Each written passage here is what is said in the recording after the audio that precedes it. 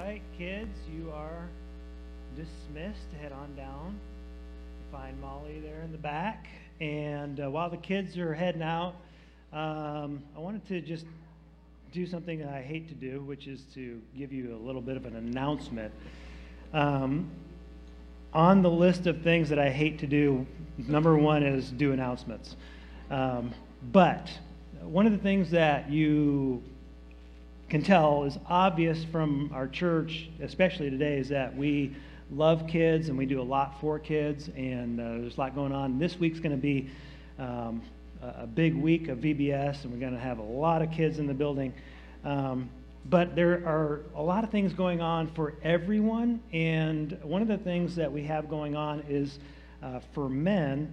And just really quick, tonight is the second class of our uncanceled class. And so if you don't have a men's study, if you want to get involved in one, tonight at 6:30, come and join us. We'll be in the Eden room, which is this hallway at the end on the right. I'd love to see you.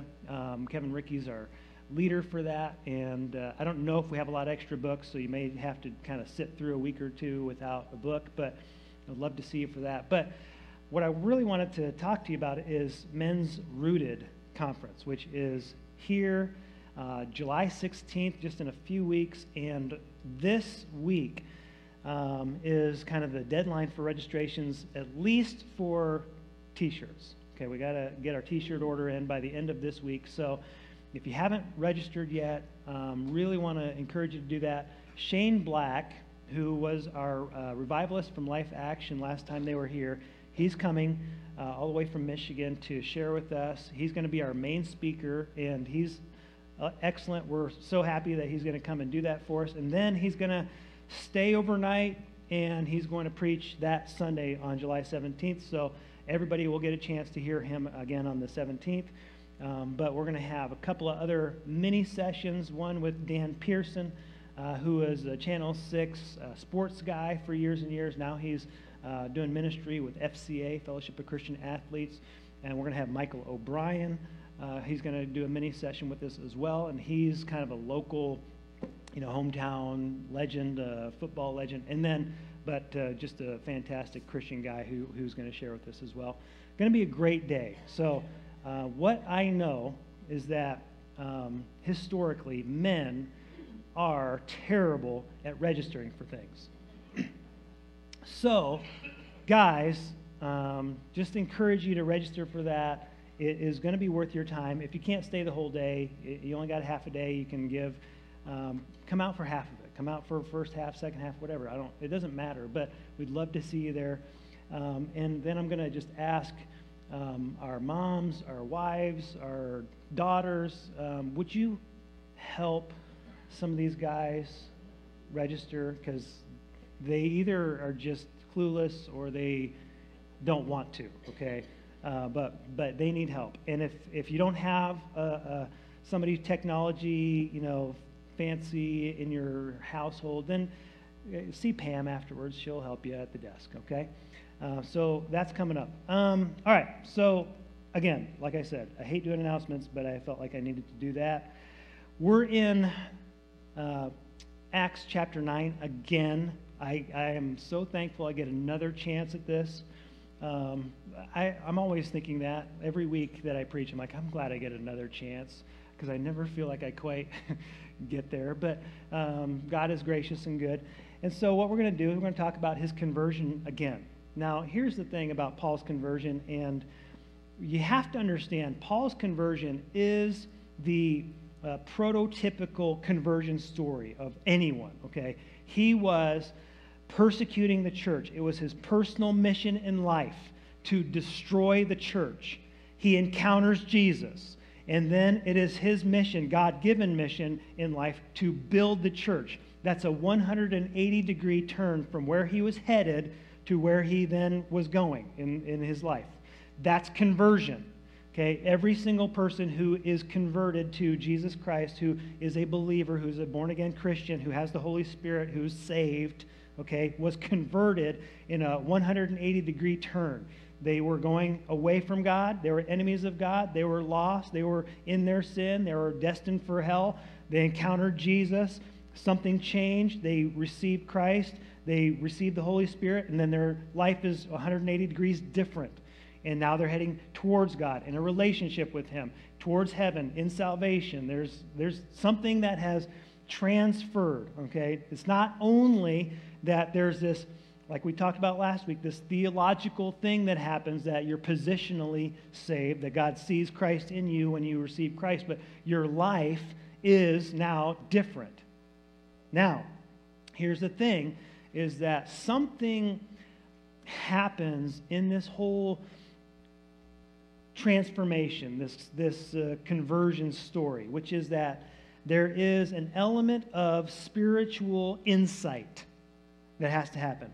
Before we knew Christ, we were spiritually blind. After we know Christ and as we come to salvation, we become spiritually seeing. Okay, we have spiritual vision.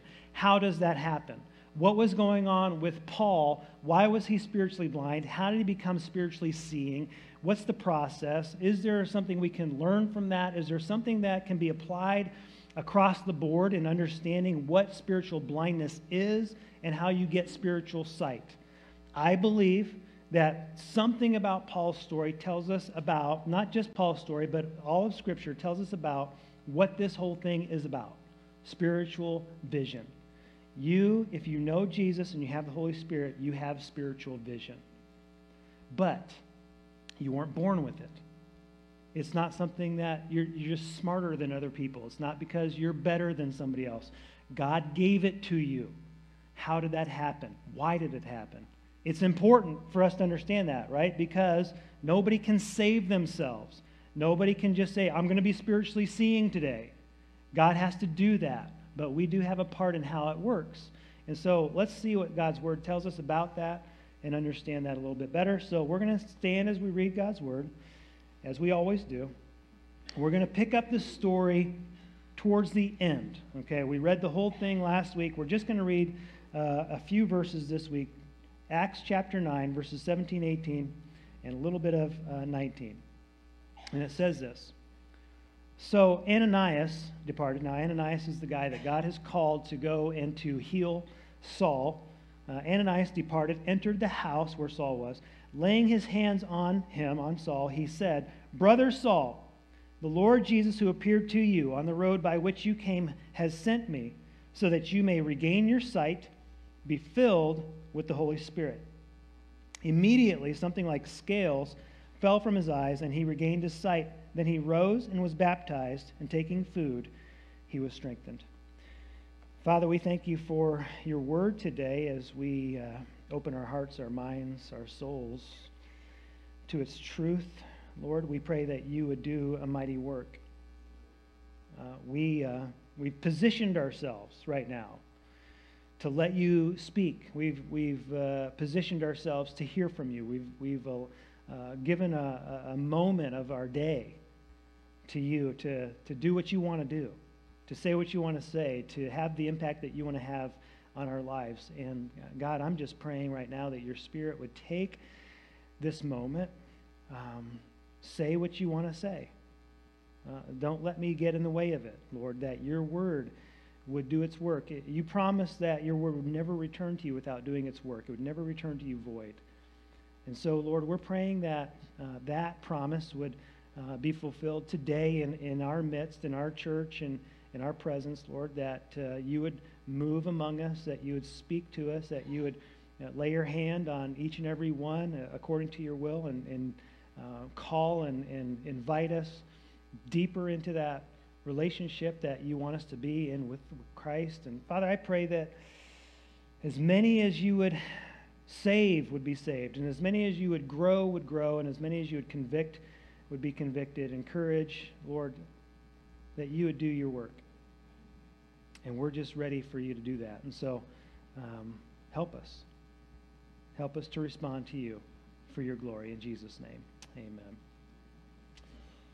Amen. So one of the most famous illustrations of getting spiritual vision is exactly what it says here about Paul. It says immediately something like scales fell from his eyes and he regained his sight. And we always use that kind of language to talk about somebody who comes to faith, right? The scales fell from their eyes. They understood something they never understood before. There's something radically and dramatically and permanently changed in their life. The scales fell from their eyes. Now, we got to go back in the story a little bit to try to understand what Paul's situation really was, okay?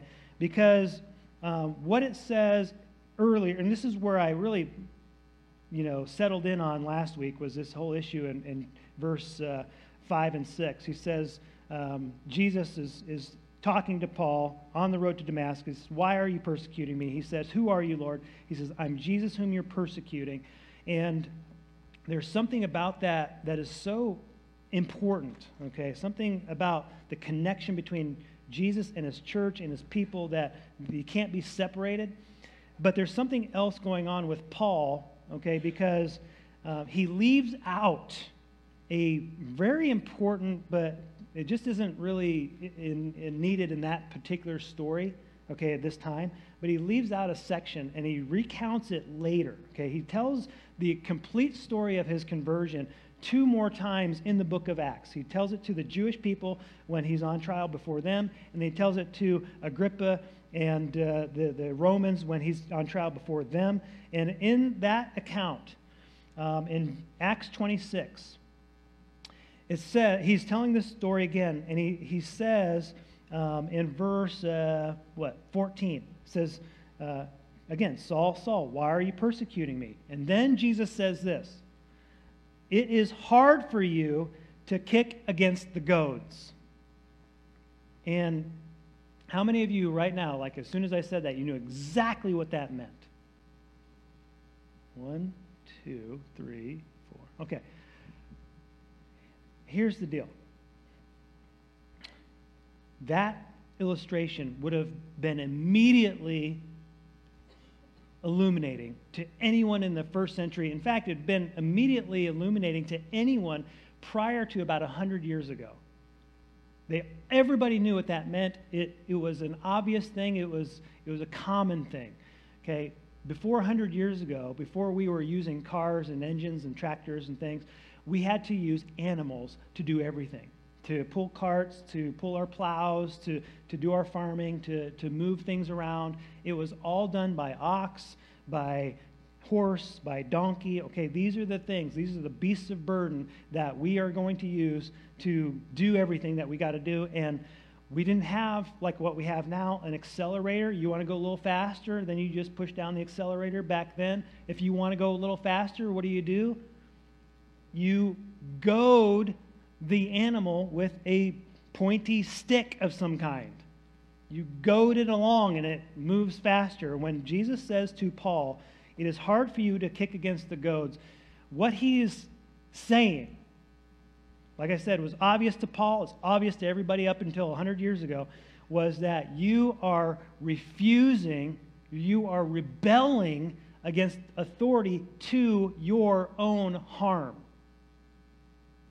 Now, why that's important to bring that out, there are a lot of reasons, but one is this, that when we look at Paul, what we tend to see is a guy who was persecuting the church. We know he was heading in the wrong direction. He was doing what was absolutely a tragedy in God's will, okay, in God's kingdom.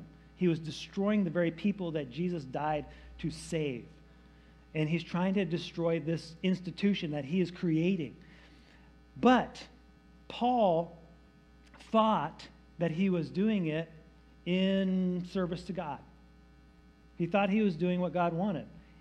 In one sense, that he loves God. I believe that Paul was a guy who loved the Lord. He wanted to serve God. He wanted to do everything in his power to be zealous for God. But Paul missed something. And this is what is kind of important for us to understand, because we can miss things. Would you agree we can miss things? Paul was an expert in the Bible. He knew the Old Testament He was an expert in the law. He was an expert in the prophecy. He had things memorized. He had been a student of everything that was in Scripture. He was around when Jesus was around. I mean, when Paul was converted is shortly after the church had started. Paul was in the area. He was in the region. He saw, heard, understood who Jesus was. He had been around the church. He had seen the witness of Stephen. When you go back to Acts chapter 6 and 7 and you understand all the things that it says about Stephen, he had the face of an angel, and he was mighty in power and deed, and nobody could refute his words, and the whole speech of what he did, what he said about what God had done throughout history, and his trial and his execution. And when he saw heaven opened up and he saw Jesus sitting at the right hand of the Father, and then he said, "Father, forgive them. They don't know what they're doing." And then they stoned him to death. Paul saw that, but Paul is the one who is recording and recounting everything that we know about Stephen. He told Luke, who wrote it down in the book of Acts. All those things Paul knew, he understood. I say he understood. He didn't really understand it, or at least he refused to understand it. Because Paul was blind to its truth, its reality, or its impact in his life. Now, there's something we got to understand about this blindness. Jesus talks about it. He talks about the kinds of blindness that people can have. There are a couple of different kinds. One is, he says in Matthew chapter 6, he says in verse 22, this is the Sermon on the Mount, but he says, "The eye is the lamp of the body." Now, I want you to follow this, okay, and I want you to just see if this makes perfect sense to you immediately. The eye is the lamp of the body, so if your eye is healthy, your whole body will be full of light. But if your eye is bad, your whole body will be full of darkness. If then the light in you is darkness, how great is that darkness?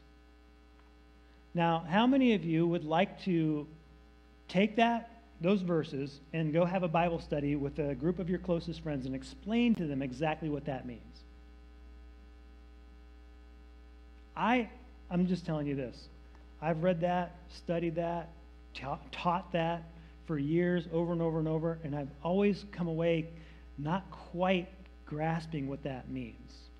Okay, I'm just admitting that to you. It's an area where I was like, I'm not sure what he's really talking about there. It just seems so enigmatic, doesn't it? No? Anybody? Are you with me? Nadine's with me? Anyway, it's simple. I didn't realize how simple it was. All he is saying is that there are people, now he's talking about spiritual blindness, but he's talking about the reality of blindness. There are people whose eyes do not work. They don't work. And no amount of light is ever going to make them work. So if the light within you is darkness, how great is that darkness? Means that you're totally blind. You have a problem with your eyes. It's not about light. It's about your eyes. And so if you cannot see because your eyes don't work, then there's nothing that's going to change that except a miracle.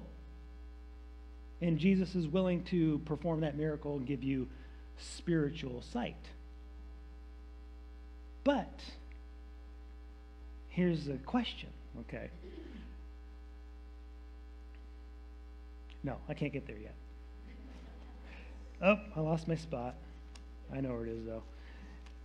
John chapter 9. Jesus gives somebody their sight. You know this story? If you haven't read John chapter 9 in a while, go back and read it. I love that chapter. It's one of my favorites in the Bible. But John chapter 9 is about Jesus giving a man his sight who was born blind. Okay, the very outworking of the illustration that he had given in the Sermon on the Mount is John chapter 9. This man, born blind, has never seen a thing in his life. Jesus gives him his sight. And then, because it's a Sabbath, the Sanhedrin, the religious rulers and the court system, they have a problem with what Jesus did because he healed on the Sabbath and the way he healed him. And so they bring this guy into court and they just grill him about how he got his sight and whether or not Jesus really could be a good person or not, because if he was a good person, a good Jewish person, he would never heal on the Sabbath. And the guy just says, you know what, I don't know about all that. All I know is that I was blind, now I see. And whoever did that has got to be a person from God, because an ungodly person, a sinful person, cannot do that. And he's beginning to kind of get into this back and forth, and they kick him out. And they actually kick him out of the synagogue, which means they excommunicated him from worship because he dared to say that I believe Jesus is a good person. He didn't even say he was God. He just said, I think he's got to be a godly man. And so Jesus, after this whole thing happens, finds the guy out on the street, and he begins to talk to him. And he says, do you believe in the Son of Man? And he answers, who is he, sir, that I may believe in him? Jesus said, you have seen him. Wonder why that is. And it is he who is speaking to you. And he said, Lord, I believe. And he worshiped him. Jesus said, for judgment I came into this world, that those who do not see may see, those who see may become blind. Okay. Some of the Pharisees near him heard these things and said to him, are we also blind? And Jesus said to them, if you were blind, you would have no guilt. But now that you say we see, your guilt remains. And I think a few people are like, I get that. But most of us are like, what does that mean? Here's what I believe he's talking about. The man born blind needed a supernatural healing, but he had to admit that he was blind. The Pharisees are not going to admit that they need healing. I'll give you a little illustration. Did you know we had taxidermy chickens around here? I think these are real feathers, but the rest of it's fake. But there are three options, okay? Stephen, would you join me up here for a moment? This is just for fun's sake. Okay, Stephen, pretend you're a blind person. Okay. However you do that. Okay, so I'm a seeing person. Stephen's a blind person. We're both looking in the direction of this chicken. We have three options. One is this. I say this is a chicken. Actually, I guess it's supposed to be a rooster. Okay, and Stephen's first option is to say, I believe you. Okay, that's the first option. There must be a chicken because you said there's a chicken. I can't see it. You can. So therefore, it must be a chicken. Option number two is Stephen says, I can't see, and I'm not sure I believe you. It could be a chicken. It could be a hamster. It could be a raccoon. It could be nothing. It could be who knows what. It could be a deck of cards. I don't know. Just because you say it's a chicken doesn't mean it's a chicken. That's option number two. Option number three is that Stephen says, I can see it. I don't need you to tell me what it is, even though he's blind. Those are the three options that we're going to talk about. Okay, and so here's the deal. Thank you, Stephen. You did a great job.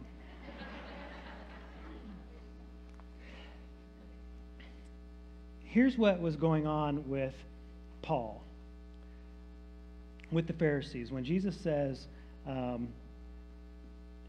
if you were blind, you wouldn't really be guilty, but because you say you see, your guilt remains. The thing with Paul, the thing with them was this. Does a blind person know that they are blind?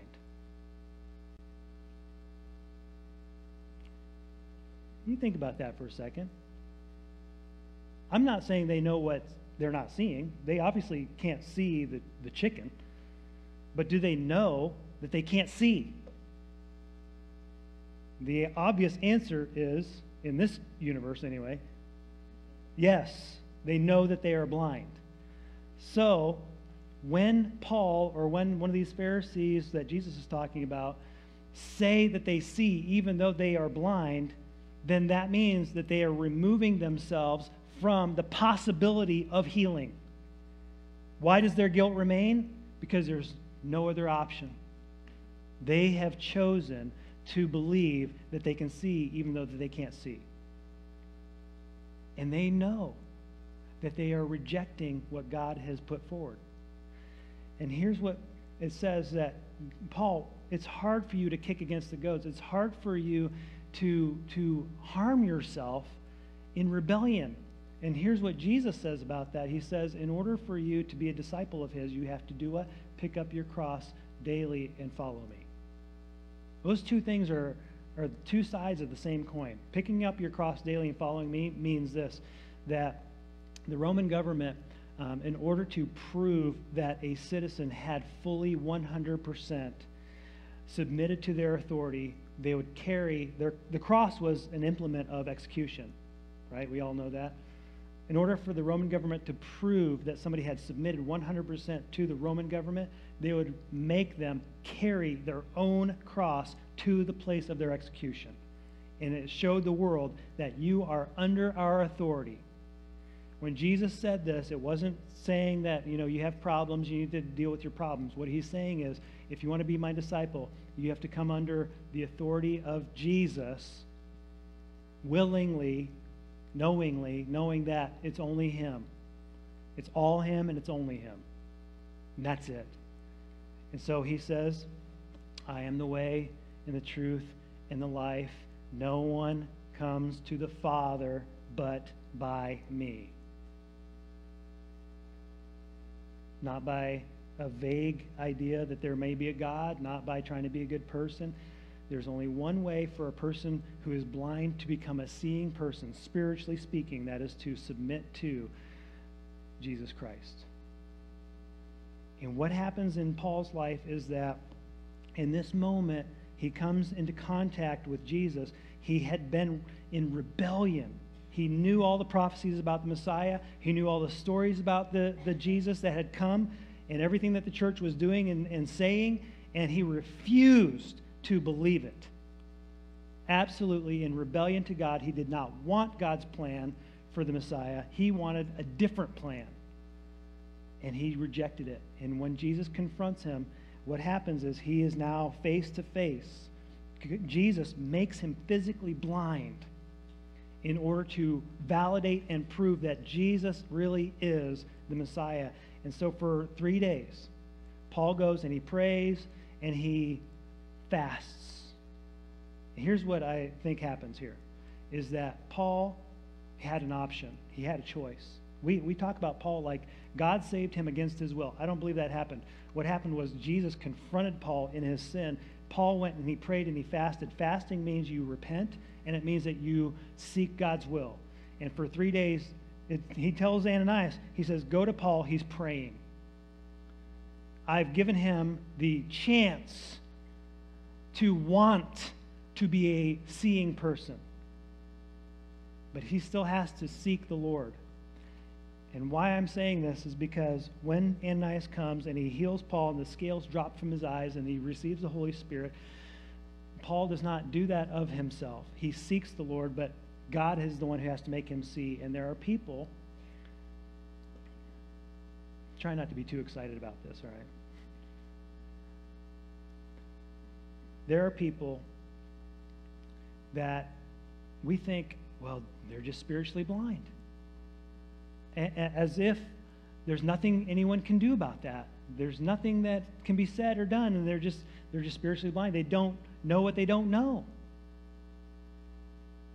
But I understand that human beings are not in a vacuum. We have people in this church who watch online, who hear on the radio, and that we connect with on a personal level every single day, who are blind, spiritually blind. They don't know Jesus, and they know that they're blind. And I think the scripture kind of gives us this nudge to say, guess what? You can ask to be healed. You can't heal yourself. You can't do that. Nobody can save themselves. But you can ask. You can want God to give you spiritual vision. You can recognize that you're blind, but you got to recognize that you're blind. You got to admit it. You got to say, there's something I don't understand. There's something I don't get. There's something I don't grasp. There's something in my will that is keeping me from submitting and saying yes to Jesus. And I don't know what to do about it, but guess what? You can ask God to give you spiritual vision. Say, God, would you drop those scales from my eyes? Would you give me what I can't do for myself? Would you save me from what I can't save myself from? Would you show me what I can't want it, maybe even, but I can want to want it?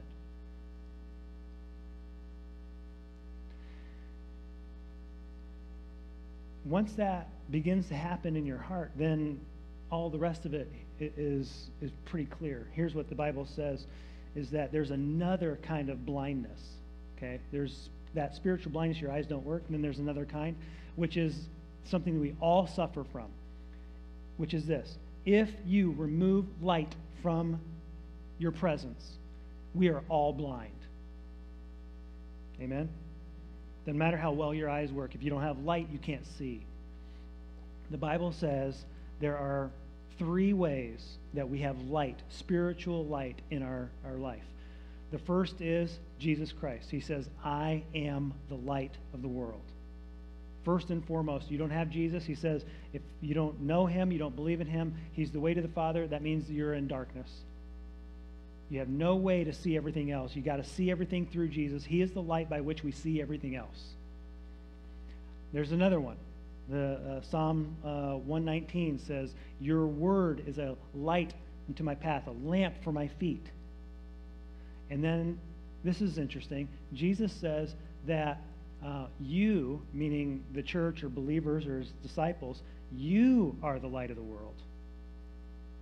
Wasn't that strange? He says he's the light of the world, but then he says you're the light of the world. And I think that there are 3 different lights that are helping us to navigate the path that we're all on.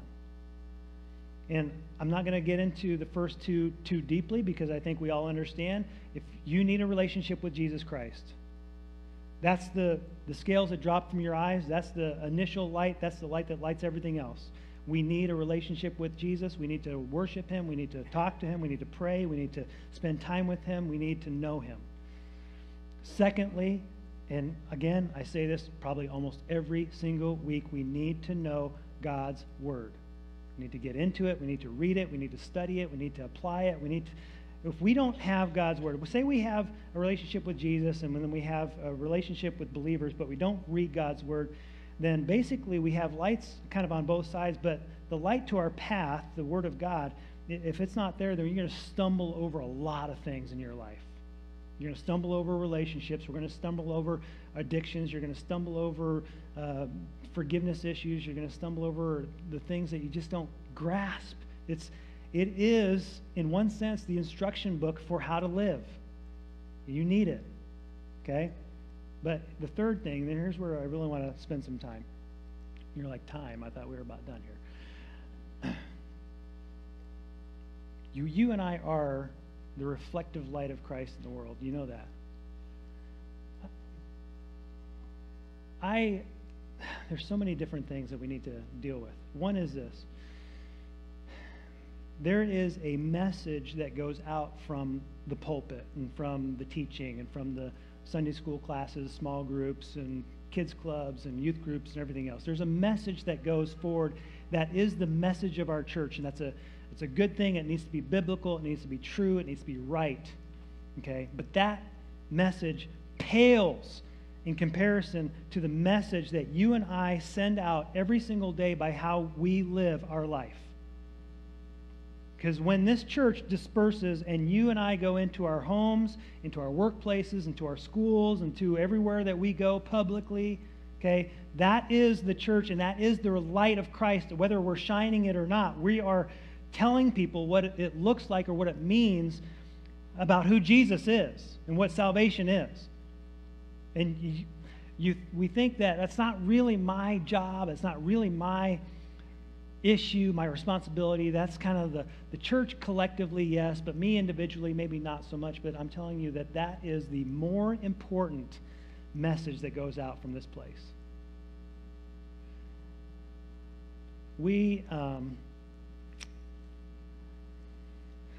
We're fantastic church. Fantastic church. There's so many authentic, wonderful people who love the Lord and are authentically living for Christ in their everyday life in this church. We are not a perfect church. How come you're not shocked? Here's another thing. I've been in the church my entire life. How many of you have been in the church your entire life? Maybe not this one. You're going to have some church scars. Every single person who's been in the church for more than a day, more than likely, is going to have some PTSD. The church, the head of the church is Jesus Christ. That's where perfection ends. The body is not perfect. Your leaders are not perfect. The people who are on your boards and councils and teaching your studies and leading different ministries, not perfect. The people that you're sitting with are not perfect. The people who are doing the volunteering are not perfect. We struggle. We have issues. We have hurt feelings. We're insecure. We say the wrong thing. We have things that we got to get over and deal with. We sometimes say something offensive unintentionally, sometimes intentionally. The worship can be as fantastic as it can possibly be, and sometimes we don't enjoy it. Sometimes we start, I don't know if you're like me. I don't want to ramble here, but there are times when, I go to other places, other churches, and I'm sitting there like a critic. You know what I mean? Like, oh, well, I wish they would have done this, and this song was a little too long, and, I didn't really like the preacher said this, he should have said that, and I don't really care for, the way he was dressed today, and whatever. And you just kind of start to have these things where you're kind of pointing out every little thing that could be better. And I'm telling you what, that's an issue that we're all going to deal with. We're going to have that here. We're going to have it anywhere you go. There's no perfect church. That's okay. And I'm not telling you that so that you'll say, oh, well, our church, we're trying to do the best we can. That's not what I'm trying to get at. What I'm trying to get at is this issue. You and I, as human beings, are going to reflect in our day-to-day life what we really believe about God, about Jesus, about the church, about what it really means to see things from a spiritual light. And we're going to go into some of these different places that we go into. And some of them are dark places. Some of you work in dark places. You go to school in dark places. You go to a home that's not pleasant. What we want to try to do is to encourage you and build you up in your faith and get you in a place where you can go into those dark places and be a light. And I want to encourage you that really is what God wants from you. That's exactly what he wants from you. He wants you to go wherever you go as an ambassador for Jesus Christ. And part of how we do that is to actually experience and to practically work out these issues of grace and forgiveness and imperfection and relationships. The only way that we contain or continue in our marriages and our friendships and the relationships we have is not by everybody being perfect. It's by being a grace-filled, forgiving group of people. The only reason I'm still married is because Molly is a very forgiving person.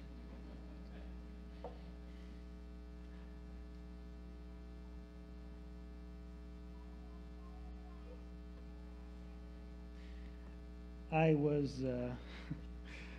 I'm going to try to wrap this up, all right, if you don't mind. I was in Walmart the other day, and I don't always think about, how I come across. Do you? I don't always think about that. Sometimes I do, but sometimes I don't.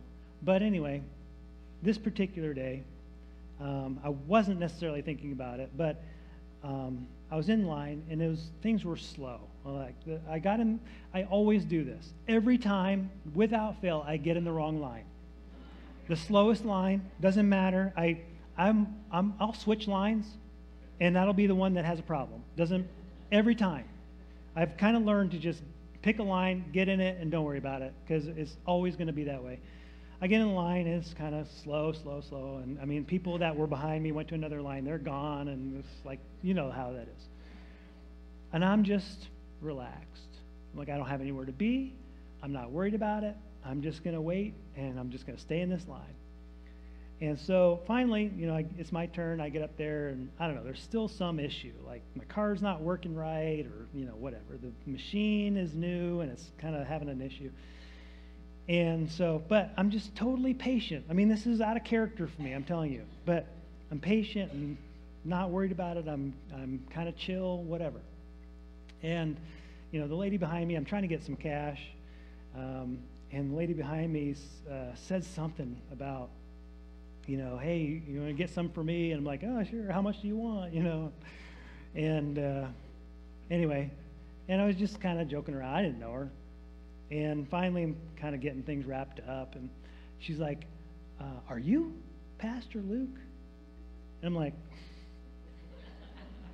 yeah. It's Alito. It's not like I should be that surprised. But I did not know this lady. And I always try to act like I do know people. Like, oh yeah, because I just think I see a lot of people, and a lot of people see me, so it's whatever. But here's what she said. She said, I watch you online. And I'm like, oh, well, that's very, very nice, and I asked her names and, whatever, and it was all fine. But, walking away, I missed an opportunity. One was, I should have given her the $50 that we were joking about. That would have been really cool. But that's not really the deal. The thing was that in that moment, it made me realize that no matter if I'm trying or I'm thinking about it or I'm intentional about it, I am a light. People will recognize one thing or another. If I had been my normal, anybody else have a resting, angry face? It's like, I'm not trying to be mad, I just kind of look that way. But if I'd have been my normal, and she said, oh, and maybe she might not have said anything, but she would have known, the guy that I see preaching and the guy that I saw at Walmart, they're not really the same guy.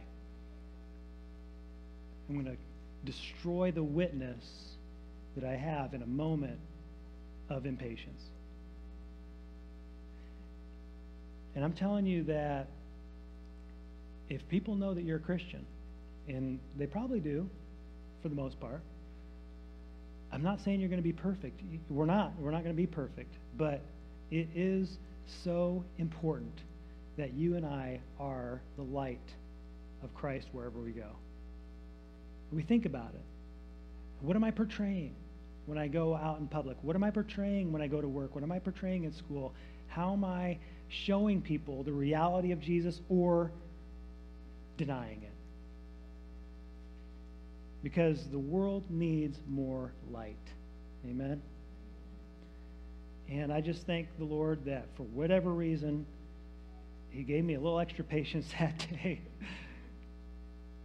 And that He reminds me that I got to keep doing that every day. Father, we thank you.